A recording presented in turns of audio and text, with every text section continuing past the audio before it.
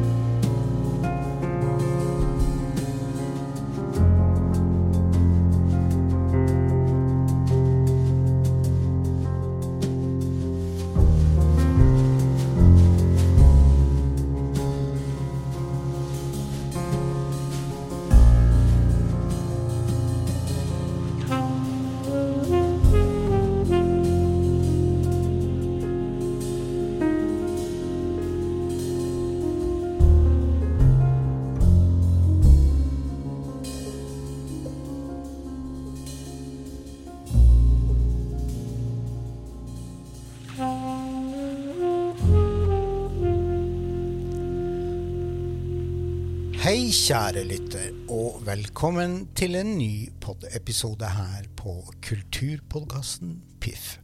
Vi har byttet navn fra podcasten Piff til Kulturpodcasten Piff, så da vet dere det. I denne episoden så skal vi bevege oss inn i jazzens verden, og vi skal vel få møte en av Norges veteraner innenfor denne sjangeren, nemlig Helge Lien.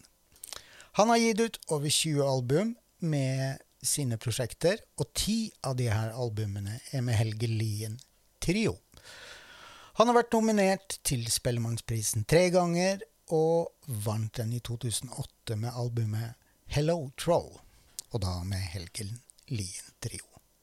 Vi får møte han, og vi vil bli kjent med trioen, og samtidig så blir vi litt kjent med en gjestartist han har hatt med seg på den siste singelen Adam, nemlig saksofonisten Tore Brunborg. Hjertelig velkommen til podden, Helge. Tusen takk. Veldig hyggelig å være her. Ja, jeg synes også det er veldig hyggelig at du er her. Ja, så bra. Ja. Det er godt utgangspunkt. Før vi fordyper oss i ditt svært så innholdsrike musikalske univers og blir bedre kjent med deg, så tenkte jeg at vi skulle prate litt om denne låta vi hørte nå innledningsvis, som heter Adam, som du slapp nå 11. august i år. Ja, det er en låt som det er en av låtene som er på den plata som kommer nå snart, som er et samarbeidsprosjekt med saksofonist Tore Brunborg og meg og min trio. Den låta, den var egentlig jeg lagde den nærmest som en bryllupsgave til en som heter Adam Bardych, som er en fantastisk polsk fiolinist som jeg har spilt mye med, og gitt ut 2 plater sammen med. Så det er derfor den heter Adam, og Tore Brunborg var jo også, det var jo egentlig Adam Bardych som satte oss sammen, fordi at han ville lage en plate med, først lagde vi en plate med trioen og Adam, og så ville han lage en plate med trioen Adam og Tore Brunborg. Ja. Så det gjorde vi. Men jeg har jo vært fan av Tore veldig lenge, så det var veldig kult å kunne ta det videre da, til et nytt samarbeid. Vi skal komme litt nærmere tilbake til det samarbeidet du har med Tore litt senere. Men først så er det sagt fryktelig mye pent om trioen din. Og der er blitt sagt at det er 2 store tradisjoneller i pianotrioen. Den amerikanske og den skandinaviske. Det førstnevnte er ekspansiv, ornamental og melodisk. Den imponerer med sin tekniske virtuositet, formrikdom, og den er i stand til å bringe fram det her voldsomme omfanget mellom den amerikanske og den skandinaviske jazztradisjonen. Den skandinaviske jazztradisjonen er jo mer i introperspektiv, minimal og rytmisk, og utmerker seg ved hjelp av sine hypnotiske egenskaper. Og akkurat det her med hypnotiske egenskaper, det har jo du virkelig klart å skape gjennom musikken din. Og du har jo vokst opp imellom de her 2 tradisjonene, og bygge broer over ulike kulturer, og jobbe med kontraster og sånn. Det har vært veldig sentralt for deg. Ja, altså jeg tenker jo at det er et sunnhetstegn hvis jazzmusikk er annerledes ut fra hvor det kommer fra, og hvem som spiller det, fordi livet der jeg vokste opp inne i en skog oppe på Målven, liksom, uten naboer og bare natur, egentlig, primært. Det er veldig annerledes i forhold til å vokse opp i Brooklyn, da, eller på Manhattan. Så det er liksom det hektiske miljøet og liksom harde miljøet som har vært i USA i mange år. Det er det beinhard kamp om jobber, det høyt tempo, veldig mange flinke. Det klart at det gjør noe med de som i det. Og på samme måte kan man si at det å vokse opp liksom, sånn som jeg har gjort, det gjør jo noe med hvordan jeg Så jeg har nok, det nok ganske mye mindre hektisk musikk enn det som tradisjonelt fra USA. Men det på en måte likevel den samme utgangspunktet. Man møtes og spiller musikk sammen og utforsker den og improviserer på den og forteller historier da, på sin måte. Det det som knytter oss sammen, og selvfølgelig besetningen med trommer og bass og piano, som en klassisk jazzbesetning. De her inspirasjonskildene dine, de jo ganske mange. Chick Corea, Jarrett, Oscar Peterson, John Coltrane, for å nevne noen, for å si det sånn da. Ja. Du har sikkert også enda flere som du har lyttet på og kost deg med opp gjennom årene. Ja, absolutt. Det veldig mye forskjellig. Så det begynte jo med Pink Floyd, og så har jeg hørt masse på Supertramp, og hørt masse på The Beatles, og jeg stor fan av Peter Gabriel. Så har jeg jo hørt mye på Jan Garbarek sine ting, Arild Andersen sine ting fra... Altså, da jeg var på videregående, så hørte jeg jo veldig mye på for eksempel sang, da, som kom omtrent samtidig som jeg begynte med på videregående med musikklinje. Jeg hørte mye på Jon Balke, hørt på masse forskjellige norske også, altså. Ja. Du jo også, du har vært og veldig opptatt av norsk folkmusikk, og du nevnte Jan Garbarek, og hvor stor innflytelse tenker du at han har hatt på musikken din?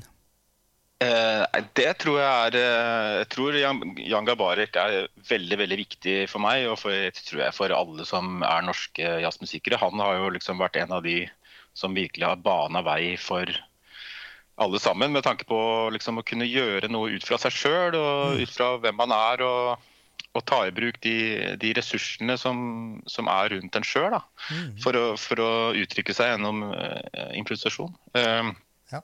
Så det klart at, og den koblingen til folkemusikk selvfølgelig har jo vært viktig. Den det jo også mange andre som har gjort. Torgrim Solli sin Østerdalsmusikk var jo den første, 75. Der var jo også Garbarek involvert i for seg. Så det har vært flere sånne, men for meg så jo også en slags folkemusikk bakgrunn jo at mor mi spilte jo gammeldans, sånn at og det var jo ikke noe sånn familie som hørte på noe særlig musikk hjemme hos oss, så det var den musikken som da jeg var liten da, som ble hørt på, det var jo mor som øvde på trekkspillet sitt, liksom. og sånn at den liksom, og hun kjempeflink til å spille, sånn at den liksom gammeldanssvingen, og det språket, det nok en like viktig del av min liksom grunnstamme musikalsk som Oscar Peterson, da, for å si det sånn. Du har jo ikke bare spilt piano, du har jo vært innom orgel, elektrisk orgel, og du har vært innom synthesizer. Ja, det var det jeg begynte med, for at vi hadde et sånt Yamaha stueorgel da, sånn med 2 oktaver og rytmeboks, som alle hadde på 70-tallet, jeg inntrykk av. Og det fikk jeg lov til å holde på og leke meg med så mye jeg ville, og ingen som klagde på det, heldigvis. Så jeg satt nå der og lærte meg noen av enkle akkorder og enkle melodier, og plukket noen ting fra noen kassetter. Så det var sånn det begynte, og lærte meg selv egentlig. Og så fikk jeg litt sånn snusen i noen synthesizer-ting etter hvert, og begynte å holde på med det. Men da jeg liksom virkelig oppdaget det akustiske piano da, så gjennom åra så har det på en måte mer og mer blitt stilet over på det. Så jeg har ikke holdt på med elektronikk noe særlig de siste åra. Nei, men vi må jo nevne Dark Side of the Moon med Pink Floyd. Ja. For det var jo ditt første musikalske kjærlighetsforhold, har du sagt.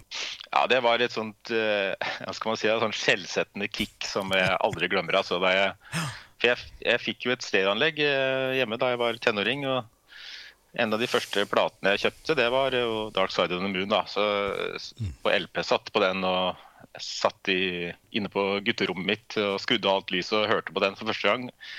Du vet den introen der med de klokkene og det hjerteslagene og det greiene der. Altså og så bare kommer musikken og skyller over meg, og det var sånn, jeg husker den gåsehuden ennå, den akkurat som den sitter igjen liksom. Så jeg tror det var et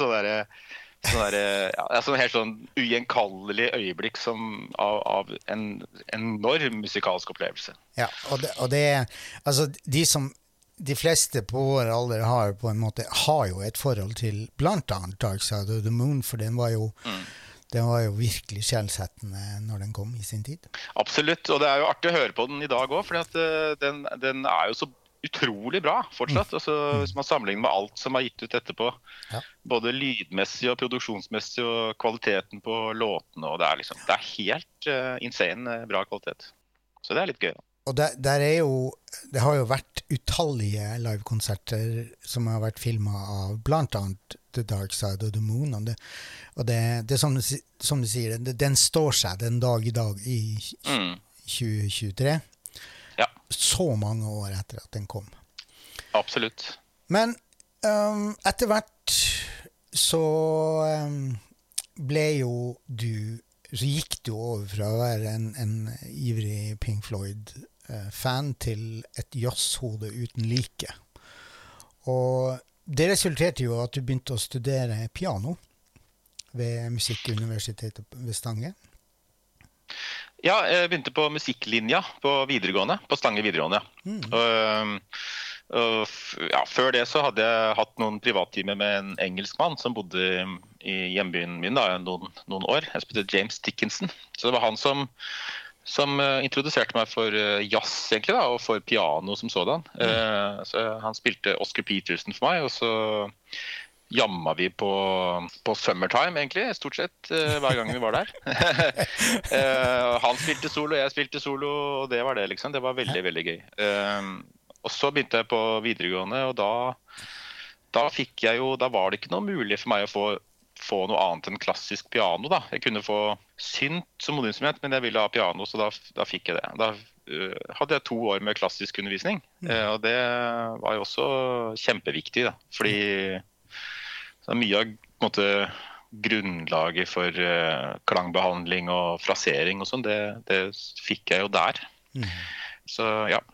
Hvis jeg nevner albumet My Song med Keith Jarrett, hva sier du da? Det er jo en av mine absolutt favorittplater, uavhengig av sjanger. Og den hørte jeg også ganske tidlig. Jeg tror jeg var tenåring da jeg hørte den første gangen, og ble jo helt slått ut av det egentlig. Og den kan jeg høre på den dag i dag, og jeg gir meg liksom bare over når jeg hører på den, for det er så bra. Alt er bra, låtene er så bra, og samspillet dem imellom, og pianospill, og trommespillet. Det er helt utrolig bra plate. Du har sagt det at du har ikke prøvd å kopiere den for mye, selv om det er fryktelig vanskelig å la være. Og, så han har virkelig satt sine dype spor hos deg. Det har han gjort, og det er klart han er lett å kopiere, for han har noen veldig sånn typete trekk. Jeg har prøvd så godt jeg kunne. Man kan nok høre det, men jeg har også samtidig prøvd å skrelle vekk en del liksom ornamentikk. Det var sånn jeg holdt på mye med det. Det er vel også noe som jeg ble pushet til da, av han som var læreren min på Musikkhøgskolen, Michael Perien. Ja. At liksom prøve å ta bort alt som er sånn pynt, for det er jo ofte det som utgjør en personlighet hos en musiker, hvordan den musikeren velger å liksom krulle og krille og ornamentere frasene sine da, og sånn. Så hvis man tar bort alt det og bare tenker liksom rene toneverdier, tonestyrke, tonehøyde og sånn, så har man et helt annet utgangspunkt for å liksom la ornamentikk vokse fram naturlig. Altså at når jeg da først begynner å fargelegge på andre måter, så kommer det kanskje litt mer fra meg da. Ja. Så sånn, det har jeg vært bevisst på helt siden studietida egentlig.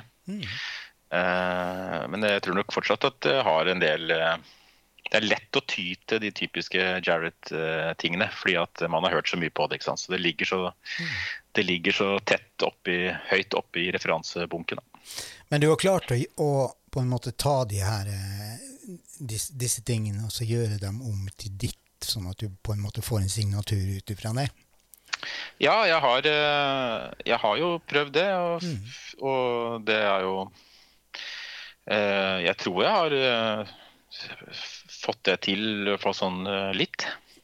Du har nok det, skjønner du.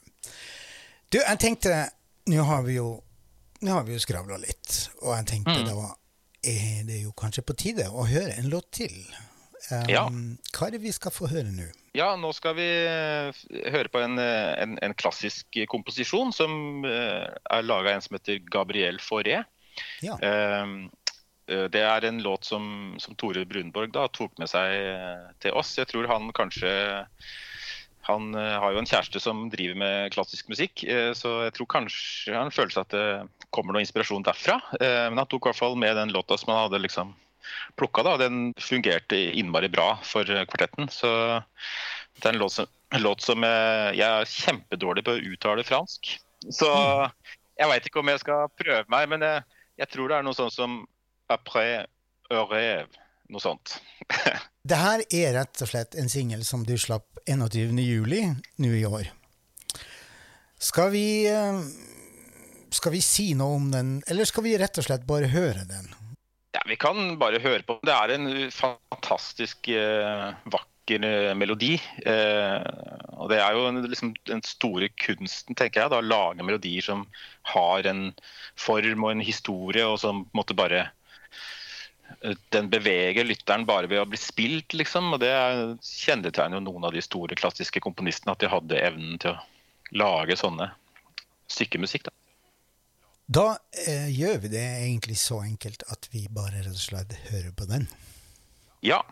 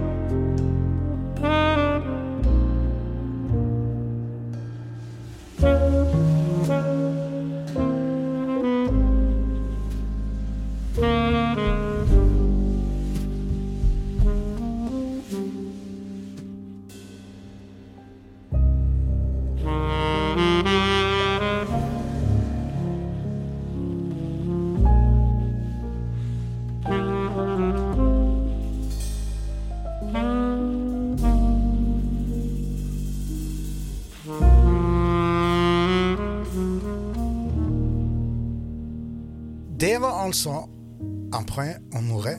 Vi legger den der, rett og slett. Gjør vi ikke det? Ja, jo, vi gjør det. Jeg tror kanskje vi like dårlige begge to til å uttale fransk. Det var jo litt betryggende, men låta I hvert fall veldig fin. Og vi skal ha for innsatsen. Det skal vi ha. Vi prøver. Vi gjør det. Det skulle gå en stund før du fant musikerne som på en måte passet inn I det her trioformatet ditt. Men det betydde ikke dermed at du ikke spilte, og du har gjort veldig mye underveis. Du har vært innom Sandvika storband, et ganske utforskende storband som liksom på grensa mellom jazz og samtidskomposisjon. Og hvordan var den opplevelsen? Det var kjempegøy. Jeg har jo spilt I storband siden jeg gikk på videregående. Jeg spilte I Odd R. Antonsen storband da, og lærte jo veldig mye av det. Det var utrolig overveldende å få den bunken med noter med de der vanvittige akkordene med alle de tallene på og sånn, som jeg bare ble kastet rett inn I. Det var jo, jeg skjønte jo bare en brøkdel av alt sammen. Ja. Men det var veldig lærerikt, og så da jeg begynte på musikkskolen da, så fikk jeg tilbud om å være med I Sandvika storband, som var et kjempebra band på den tiden da. Det var Birger Karlsen som ledet det da, og det låt veldig bra. Det var nok et relativt klassisk storband, men de spilte vel en del moderne musikk også. Moderne storbandmusikk da. Ja. Så det var vel en slags konsertstorband, kan man si. Okay. Det var kjempegøy. Så jeg fikk være med på 2 plater med de da, en liveplate og en studioinnspilling. Ja. Den første trio-opplevelsen du hadde, det var jo med Trio Trang. Og det var jo et sånt kammermusikalsk kollektiv med Torben Snekkestad på saks og tubaspiller Lars Andreas Haug. Ja, vi begynte jo å spille sammen da vi gikk på musikkskolen, så vi var studenter der alle sammen. Og ja, det var et kjempegøy band, og vi øvde masse og lagde masse musikk, og etter hvert så spilte vi jo veldig mange konserter. Vi gjorde blant annet flere rikskonsertturnéer for ungdomsskoletrinnet da, så vi spilte rundt omkring I Norge med det, og vi lagde også den første plata vår lagde vi jo mens vi gikk på musikkskolen og brukte musikkskolestudio da, til å lage demoer, og så ga vi ut etter hvert. Var det den skiva Liker fra 2000? Det var det, ja. Og dere fortsatte jo egentlig både å spille sammen og spille inn til langt ut på 2000-tallet. Ja, Ja, vi holdt på. Vi studerte jo sammen også. Vi gikk jo på en masterutdanning sammen. Vi var liksom det første ikke-klassiske ensemblet da, som gikk en ren utøvende masterutdanning på Musikkhøgskolen. Så på en måte et nybrottsarbeid sånn sett.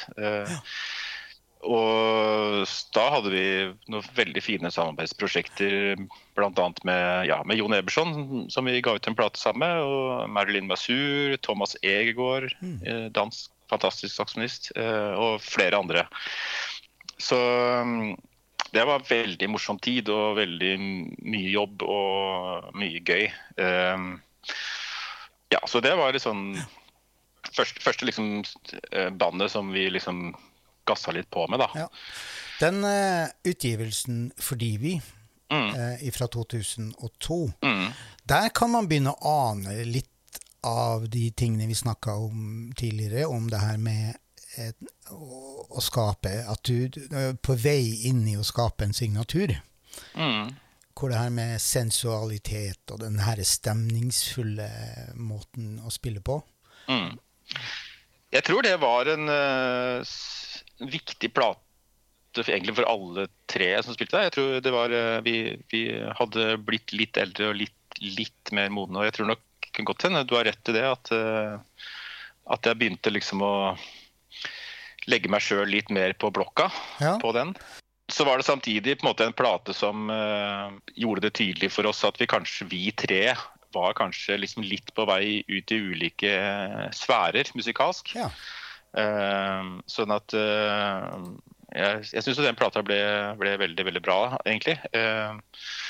Men jeg tror det var også begynnelsen på oppløsningen av bandet da. Det jo både, sånn det bare. Ja, og du begynte jo, altså du hadde jo allerede opptrådt en del med Frode Berg og Knut Ålefjær i forskjellige settinger, og Knut Ålefjær var jo, altså han forsvant jo bort ifra dere i en periode, men kom tilbake igjen litt senere. Men dere hadde du fortalte om din første opplevelse, eller du gjorde et opptak på den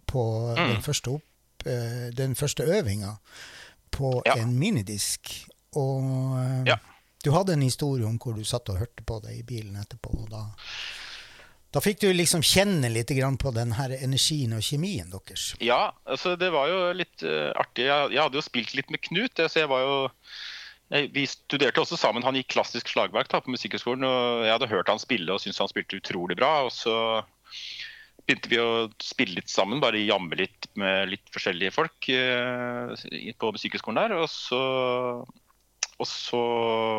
hørte jeg Frode også på en konsert. Da var jo han litt eldre, og det jo en forstått, men han var på en måte etablert litt mer allerede da, og spilte med forskjellige folk. Så synes jeg han hadde utrolig sånn fin musikalitet da. Så jeg bare tenkte at Søren, kanskje vi skal prøve å spille sammen vi tre, og så møttes vi bare på et øverom der, og så satte vi i gang, og vi spilte vel på noen standardlåter, tror jeg. Vi bare plukket litt fra Realbook og kjørte i vei, liksom. Og så tok jeg opp den øvelsen da, på første møte på minidisk, og det var jo veldig spesielt å høre på det etterpå, fordi jeg fikk skikkelig sånn opptur av det, altså. Det var liksom et eller annet veldig sånn friskt og frekt med det, og skjønte liksom fort at her er det noe å bygge på liksom. Så det var en slags intuisjon jeg fikk, og vi jobbet jo sammen vi tre i mange, mange år, og helt fra vi møttes jo i 1998, det var da vi først begynte, og så spilte vi sammen som trio helt til Knut slutta da i 2013. Så det ble jo det skal man regne da, det ble jo 15 år da, vi tre som trio. Så det var veldig fin tid, og så veldig lærerikt, og det var litt sånn alle de årene der var på en måte egentlig min skole, så jeg lærte liksom å spille piano av Knut og Frode på mange måter da. Den trioen som eksisterer I dag, den består jo av deg og Johannes Eik på bass Ja.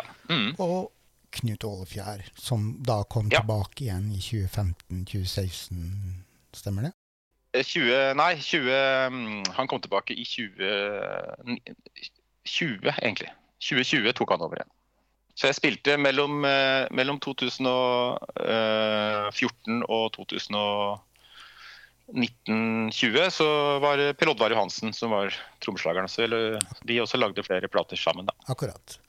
Men dere hadde jo en debutskive som heter What Are You Doing The Rest of Your Life, som kom I 2002. Og der var det mye, altså Miles Davis inspirert, eller tenker jeg på So What da? Hvor dere rekonstruerte den og... Ja, jeg tror vi var... det var nok sikkert mye Keith Jarrett-inspirert, tenker jeg, for at den liksom åpne måten å forholde seg til standardmaterialet på, ble vi veldig fascinert av, tror jeg, alle sammen. Og vi var jo også samtidig, I hvert fall jeg tenker på meg selv, som ganske sånn naiv, og det... og kjørte på med So What, liksom, og en ganske sånn outrert versjon. Og jeg synes det er gøy å høre på det I ettertid da. Så jeg tenker at jeg glad for at jeg ikke visste mer den gangen, at jeg ikke kunne mer enn jeg gjorde, for at det førte til et eller annet friskt, selvfølgelig. Det kanskje ikke noe som vil gå inn I jazzhistorien som en viktig greie, men jeg synes det gøy å høre når folk liksom prøver seg med det de har da. Ja. Og jeg forstår også det at det var, altså disse live performance-konsertene deres, der gikk det litt for seg. Jeg vet at Ålefjær, han brukte symboler som frisbees. Ja, det var den historien der kommer nok fra en gig I Bergen vi hadde på Verft I Bergen for mange år siden. Hvor jeg plutselig, Knut jo ekstremt kreativ, så han kan plutselig finne på å liksom rigge litt om på trommesettet sitt og skru av noen ting og sånn, så jeg tror nok det fløy litt ting hit og dit på den konserten der. Fantastisk live-opplevelse da. Ja, det var veldig gøy det, altså. Jeg husker en gang vi øvde, Knut og jeg og en annen bassist da, øvde sammen. Og da vi bare jamma og spilte fritt, egentlig, fri impro. Og så jeg satt nå der med lukka øyer og spilte I vei og holdt på og hørte på hva som skjedde. Og så ble det lydene rundt meg ble rarere og rarere, liksom, I løpet av øvelsene. Og så da jeg kikket opp liksom, og kom ut av bobla, så satt Knut inne I et hjørne med alle trommene liksom, stablet opp som et tårn. Så da... Han har noen sånne gener. Det veldig gøy. Den her fasen som du var I da, eller dere var I da, der begynte dere også å bygge en dyp forbindelse med Japan og jazzscenen I Japan. Det må du fortelle litt om. Ja, det var jo starten på et eventyr egentlig da, så for at vi dro til Japan på en slags studietur egentlig med Lars Andreas da, og Torben I Trio Trang. Dette var I 2001, vel? Ja, det var I 2001. Og vi spilte noen konserter, og vi var der I 14 dager og bare møtte noen folk og hang I Japan, liksom, og hadde en slags kulturell utveksling. Det var kjempegøy.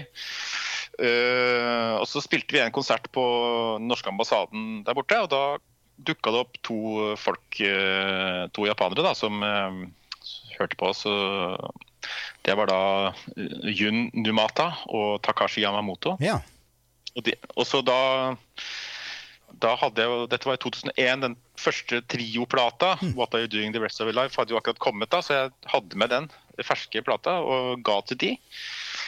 Og så gikk det noen uker eller noen måneder, og så viste det seg at de jobbet jo I en platebutikk, eller de jobbet I et plateselskap som også hadde en stor plateforretning, en sånn kjede som overalt I Tokyo. Og de hadde begynt å selge den plata, og den har solgt veldig bra, bare på et halvt år.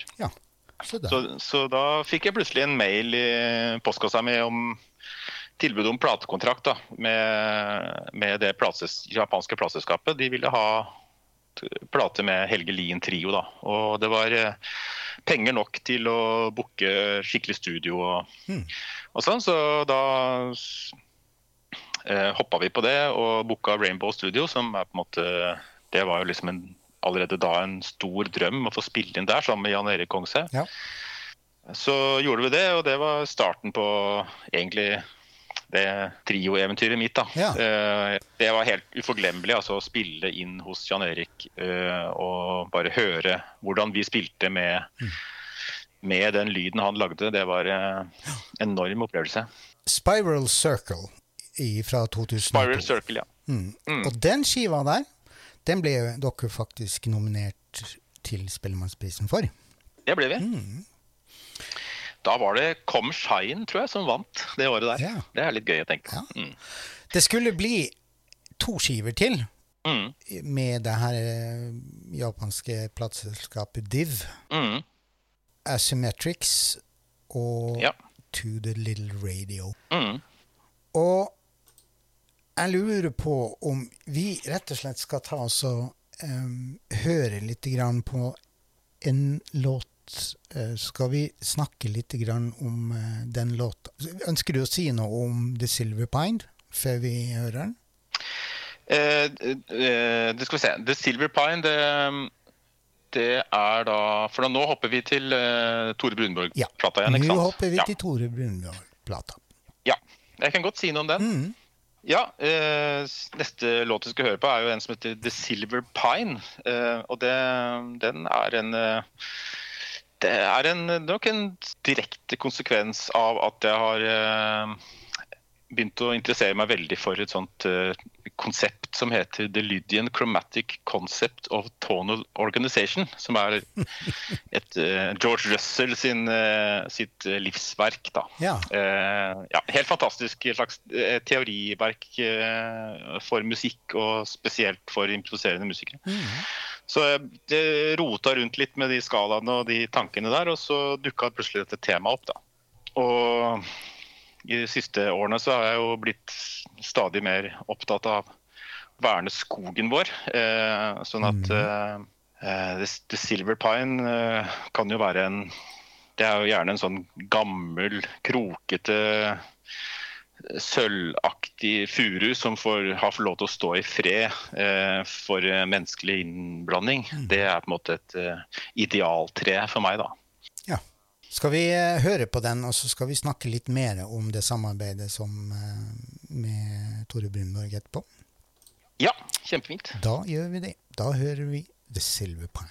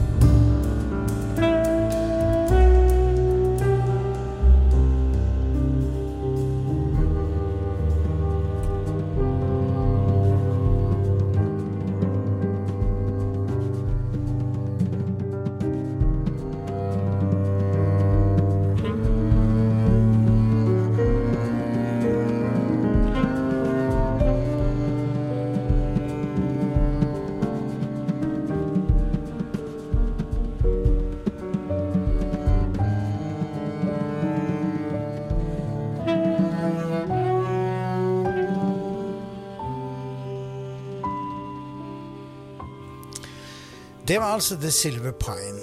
Og Helge, det her samarbeidet mellom deg og Tore, det startet vel i forbindelse med at dere ble kontaktet av Hasse Andersson på Majas for å gjøre en spesiell konsert.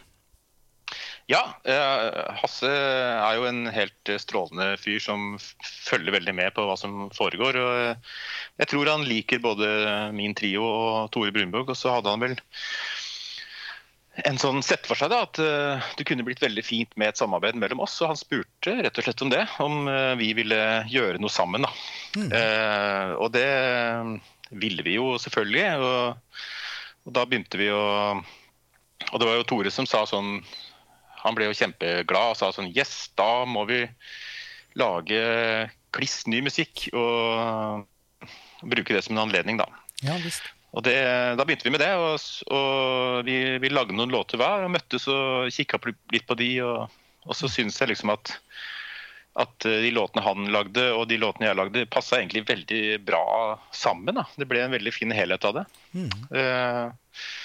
Og så øvde vi da, på den tida så var det jo Per Oddvar Johansen og Mats Eilertsen som var min trio. Ja. Så det var vi som gjorde den første konserten. Og så bestemte jeg meg for å lage en plate av det da. Og i mellomtiden så bytta jeg band, så plata ble jo innspilt da med Knut Ålefjær og Johannes Eik. Den besetningen som eksisterer i dag? Ja, det er dagens besetning, ja. Absolutt. Du har fortalt at du drev og jobbet med et teoriverk fra George Russell. Og den Silver Pine er vel et resultat av å eksperimentere med den her, hva skal jeg si, den her teorien som du nevnte. Og musikken, den kom egentlig til deg ganske fort, etter det jeg har skjønt. Ja, det varierer veldig. Ja. Noen låter kommer bare smakk, plutselig så er de der, og så er det, ja, dette er en låt liksom. Mens andre ting er sånn at det kan være kanskje jeg kan kanskje få en liten idé som jeg liker. Det kan være et lite riff, en liten groove, eller en liten vending, eller noe sånt. Og det kan godt ligge og ulme i årevis, og jeg tar det opp igjen stadig vekk og prøver å liksom komme videre med ting, og så etter mange år så kanskje jeg klarer å sette det sammen med noe eller lage noe nytt på det. Så det er et eksempel på mer sånn hammer og meisel da, at jeg sitter og knoter og bygger opp ting sakte. Så det er litt begge deler. Og så er det litt sånn at jeg blir kreativ av å være i aktivitet, sånn at når det nærmer seg noe, en innspilling, eller hvis jeg blir spurt om å lage noe, så trigger det kreativitet, og da kommer det ideer med en gang, liksom. Ja. Så du snakket om det her med at The Silver Pine også representerer det engasjementet som du har i forhold til å bevare skogen. Og du nevnte at du er jo fra nabolaget her jeg bor, Moelv. Ja, bor du i Moelv? Ja, jeg bor på Lillehammer da, men det er jo... Ja, riktig, ja. Ja. Men den moskogen, den har jo blitt, unnskyld uttrykket, nærmest voldtatt de siste årene. Og føler du at det hadde en medvirkende årsak til Silver Pine, at den kom, at du hadde lyst til å gjøre en lite statement i forhold til, ikke bare moskogen, men også skogen generelt sett er jo nærmest i ferd med å forsvinne på grunn av at vi... Ja, altså Silver Pine kom jo til en del før dette skjedde på Moelv da, men jeg kommer til å lage ting som er hvor drivkraften er altså det på en måte, hva skal man si, det sinnet jeg har for det som skjedde der oppe, som er helt skandale. Det er helt skandale at de har ødelagt en sånn perle helt nede ved Mjøsa. Og det også helt skandale at på et nasjonalt og globalt plan at det hogges gammel naturskog fortsatt. Det klarer jeg rett og slett ikke å forstå at man kan gjøre. Og det her har på en måte vokst i meg. Jeg helt rasende på det som foregår. Og jeg driver egentlig, og jeg kommer til å lage musikk nå fremover som direkte drevet av de følelsene der. Jeg tenker at det helt uunngåelig for meg å bruke det. Jeg en ivrig bruker av skogen, både her og i området rundt Lillehammer. Og det skremmende å se, egentlig, hvordan de rett og slett maltrakterer både jorda og ikke minst hvor mye skog som forsvinner. Det helt nipst. Ja, det virkelig spooky. Ja, så det blir jo spennende å høre hva som kommer ifra deg i fremtiden i forhold til det. Vi skal gå videre, og når jeg fikk tilsendt informasjon om det, og vurderte om jeg skulle gjøre en podcast, for å si det, det høres kanskje litt arrogant ut, men... Nei, det sånn det. Men når jeg fikk se den musikalske serien din, så tenkte jeg, hjelp. Hvordan skal jeg klare å gjøre et dybdeintervju med deg med en sånn vanvittig merittliste uten at den skal ta flere timer? Jeg tenkte, lurer på om jeg skal rett og slett gjøre det om til 2 podcastepisoder. Men jeg endte opp med at jeg har rett og slett bare forsøkt å komprimere det du har gjort på en relativt, hva skal jeg si for noe, prøver å dekke alle tidsepokene dine. Og vi har jo nevnt Trio Trang med den skiva 20 liker fra år 2000.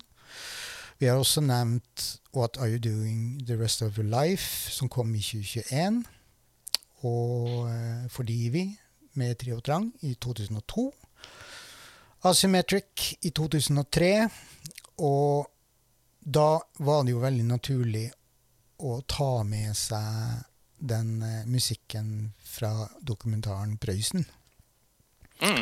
Hero. Ja. Og den andre Prøysenvisene som forsvant. Det fordi at du fra nabolaget at du hadde lyst til å, hva skal jeg si, gjøre litt stas på Prøysen? Nei, egentlig ikke, fordi at mitt forhold til Prøysen var vel som de fleste andre da jeg vokste opp. Jeg hadde ikke spesielt forhold til han, men det var før jeg hørte Jørn Simen Øverli sin versjon. Ja.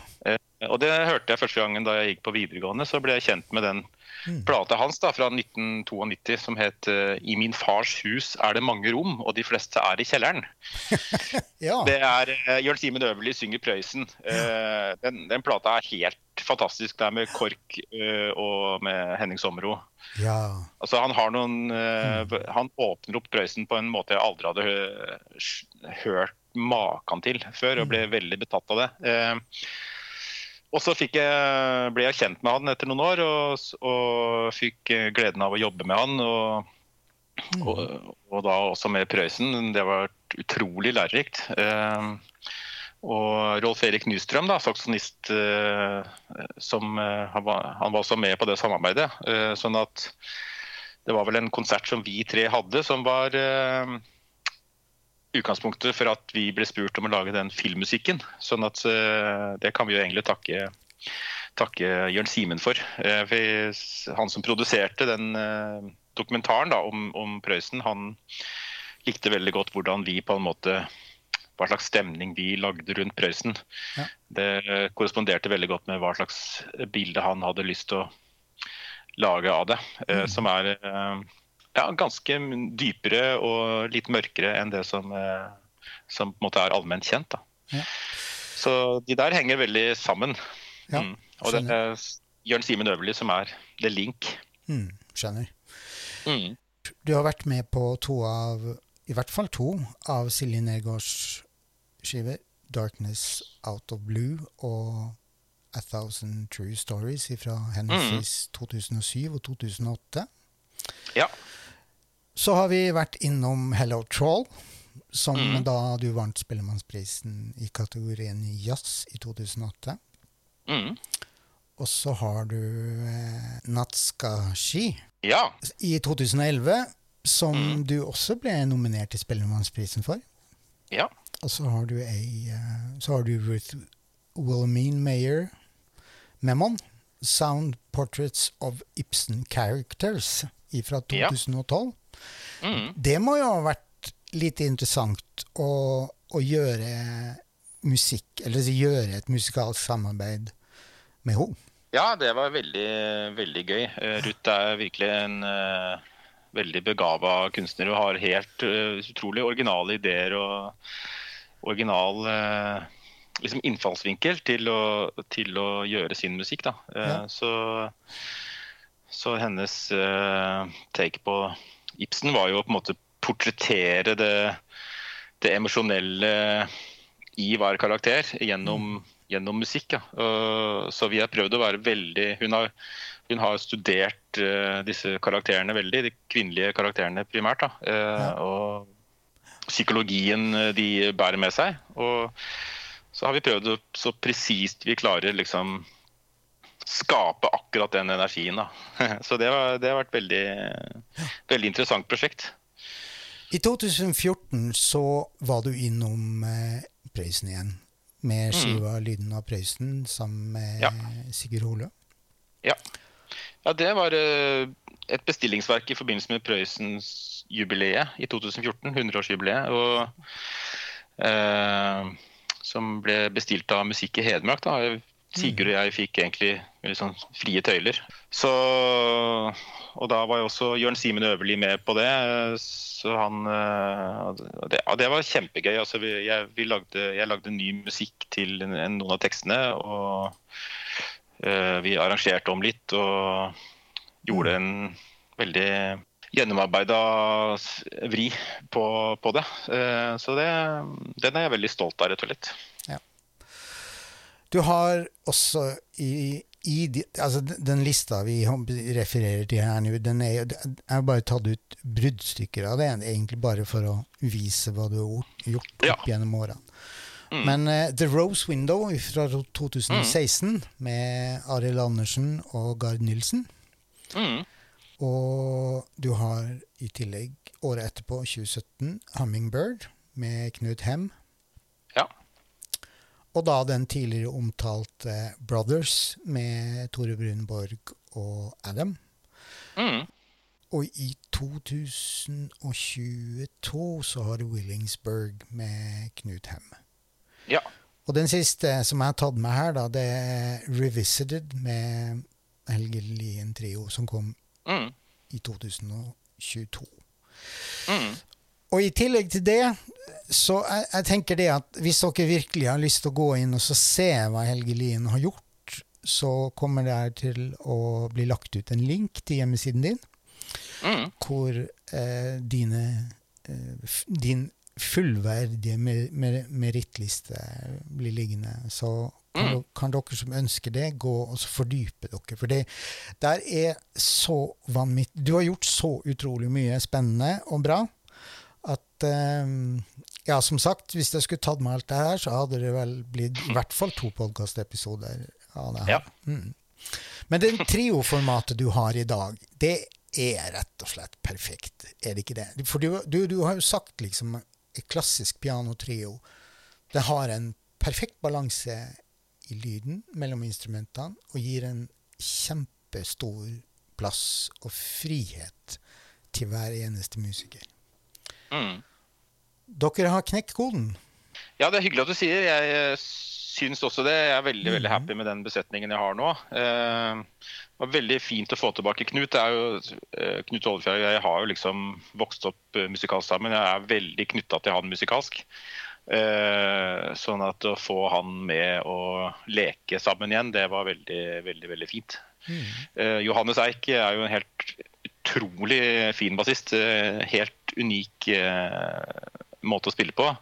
Veldig melodisk, veldig fin og spesiell sound. Så jeg tenker at også han representerer en fin kontrast til det litt sprettende hos Knut, og det som mellom alt det der hos meg. Så ja, jeg veldig happy med dagens besetning, og håper å beholde den i flere år fremover. Ja, ikke sant? Og jeg tenker, jeg har veldig lyst å dra frem, det her dobbeltalbumet 10 fra 2019. Ja. Det var et veldig populært album som samlet 5,5 millioner streams på Spotify alene.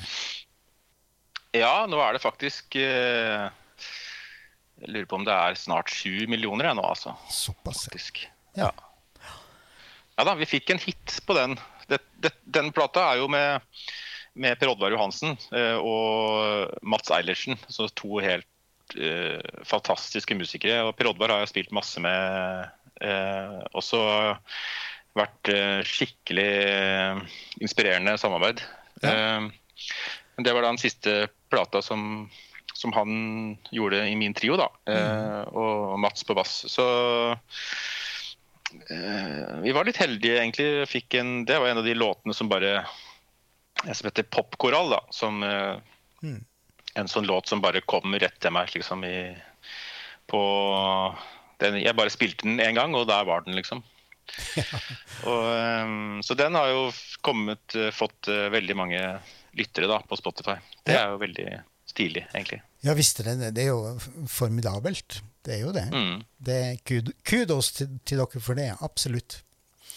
Under pandemien så kom jo Knut tilbake igjen, og Johannes ble med på bass, og det resulterte vel i semi-live-albumet Revisited, som vi tidligere nevnte.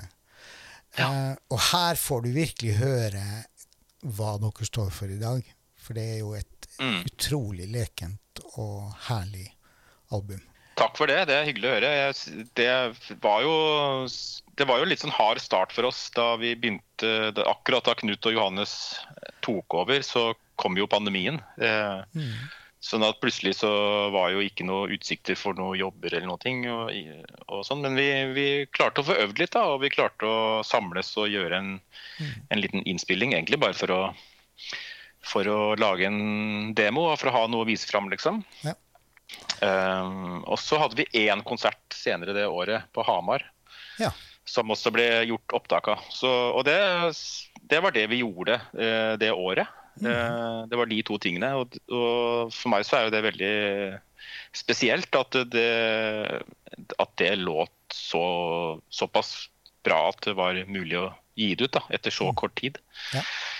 Så det var en bra flying start, vil jeg si. Det forteller jo en god del om både musikerne som deltar, og ikke minst den kjemien som dere har dere imellom. Det at det låter så bra at dere kan gi ut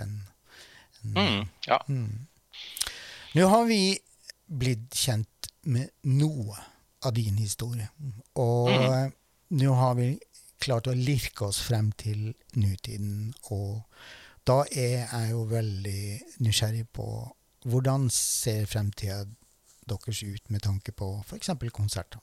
Har dere noen planer? Nei, vet du, trioen har noen planer til neste år i Tyskland.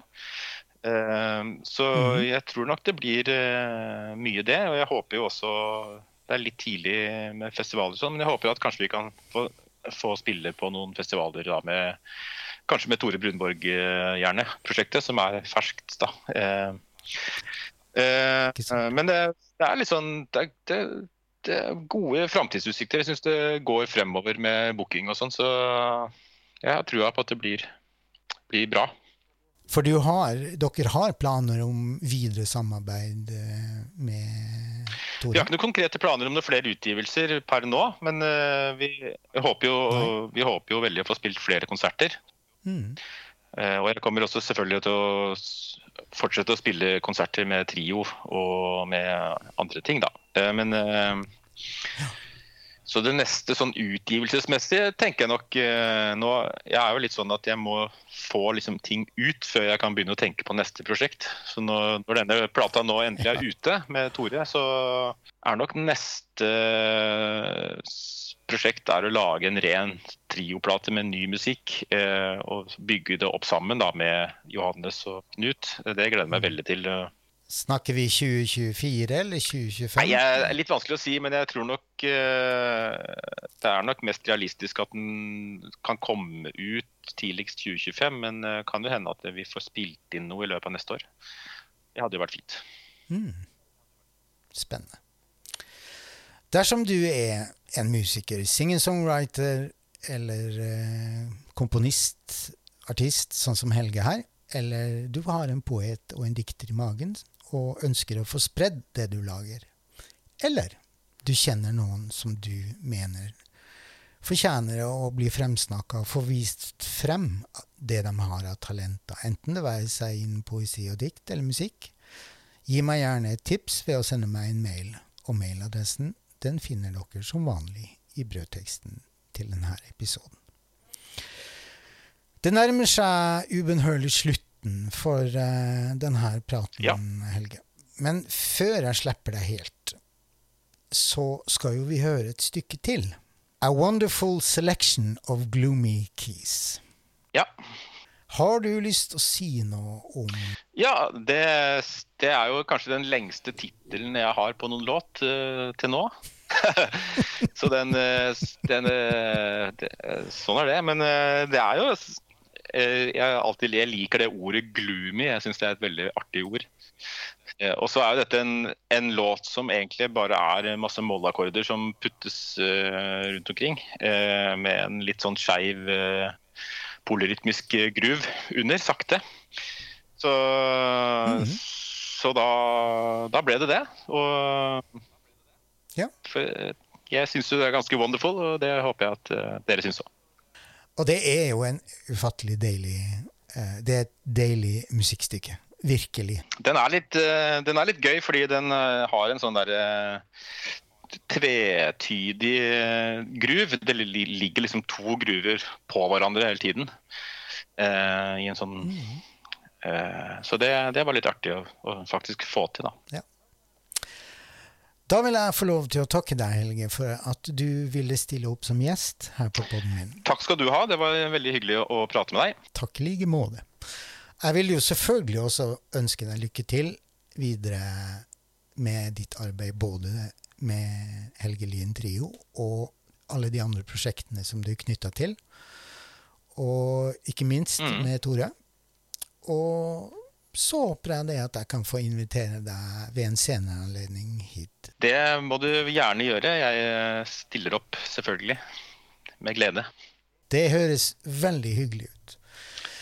Ja, kjære lytter, da takker Helge Lien og meg for oss for denne gangen. Og så håper vi at alle dere lyttere der ute får en strålende dag, hvor enn dere måtte befinne dere.